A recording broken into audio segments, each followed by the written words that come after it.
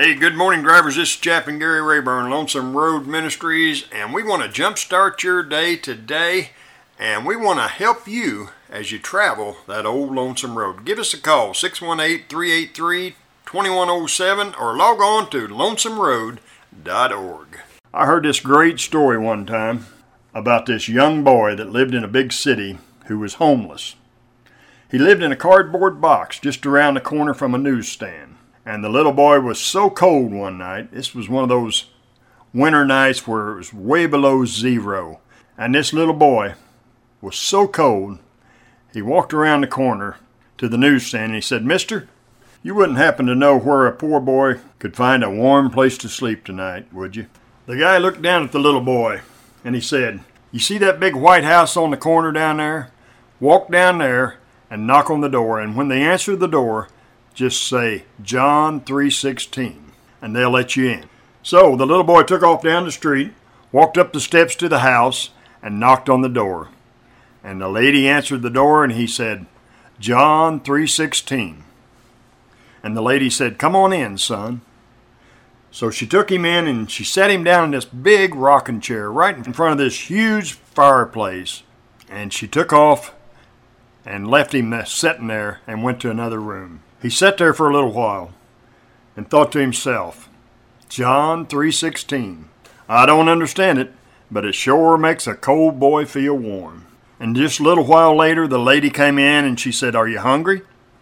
And the little boy, he thought back to the last meal he had had was a half-eaten hamburger he had found in the dumpster out behind the newsstand. And he said, "Ma'am, I sure am hungry. Yes, ma'am."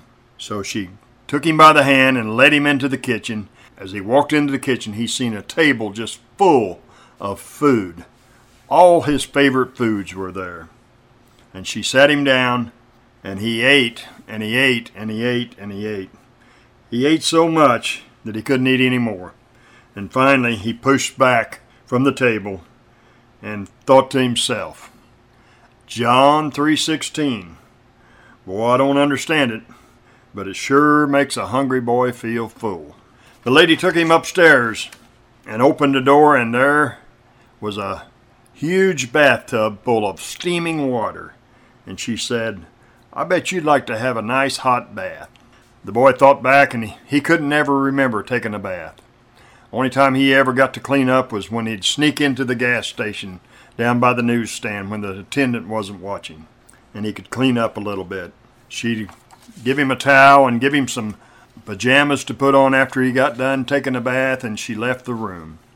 And the little boy, he got undressed and got in that big old bathtub, and he was soaking in that bathtub. And he thought, John 3:16. I don't understand it, but it sure makes a dirty boy feel clean. A little while later, the lady came back in and knocked on the door, and she said, "Would you like a nice warm bed?" And he said, "Yes, ma'am, I sure would."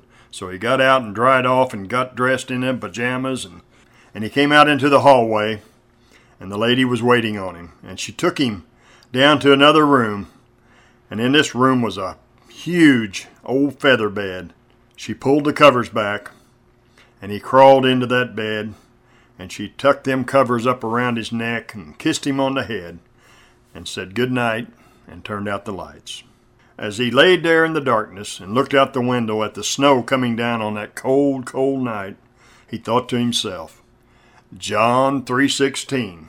I don't understand it, but it sure makes a tired boy feel rested.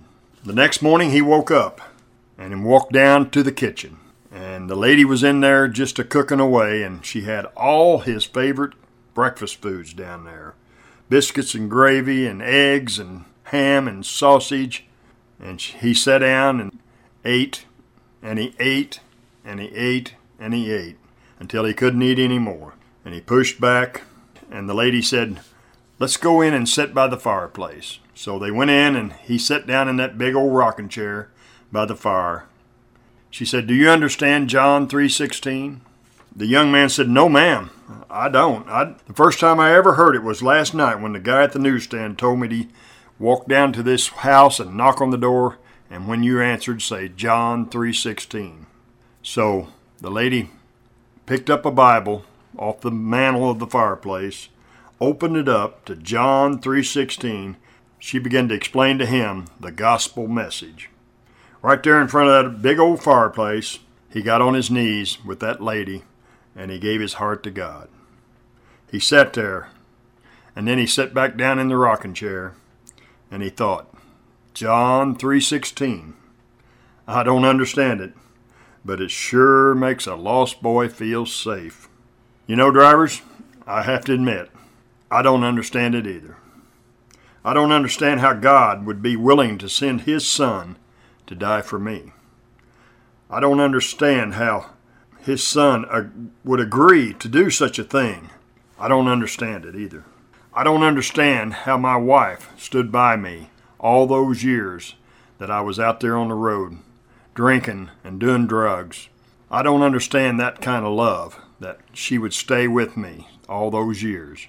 I don't understand how God came into my heart out there on the highway, driving down the road at 65 miles an hour when I cried out to God and asked Him to come into my life. I don't understand it, but I know it works. And I know it makes life worth living. You know, John 3:16 says, For God so loved the world that He gave His only begotten Son, that whosoever would believe in Him would not perish, but have everlasting life. Friends, we don't have to understand everything. All we have to do is accept God's love for us. It's because of John 3:16, it's because of the love of God, this radio network allows us to tell you about a God that loved you so much that He gave His Son just for you. God wants to do something in your life this week, today, that's impossible, but you have to surrender totally to Him. At the age of 43, I surrendered my life totally to Him. Driving down the road, and you may be driving down the road right now. I didn't pull over. I didn't even think about pulling over. All I did was just say, Lord, I give my life totally to you. Come into my heart and save me. And He did. And when He did, He took that addiction of alcohol away from me. And it felt like the weight of the world came off my chest. And it felt like I was floating. And I floated on home. And I started trying to live the very best that I could for God. And I'm still trying. So, friends, all you got to do is pray a simple little prayer. It can be as simple as, Lord Jesus, forgive me for my sins. Lord, I want to do more. I want to be everything that you've called me to be. Take out my stony heart and give me a brand new heart. I will live for you from this day forward. In Jesus' name.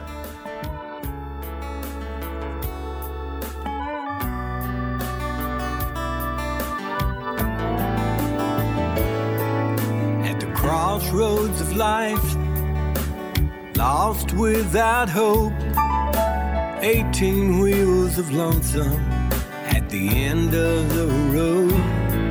In my hand was a tract the preacher had read, his words still echoing in the back of my head. I felt so ashamed when I thought of my past. Hey drivers, we appreciate you letting us ride along with you in the cab.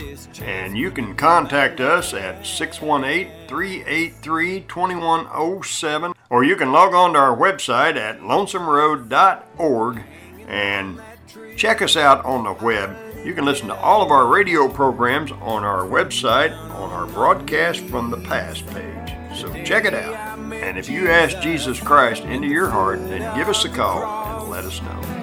Broken hearted and lonesome, so long I've been lost. I left a lifetime of misery at the foot of the tree.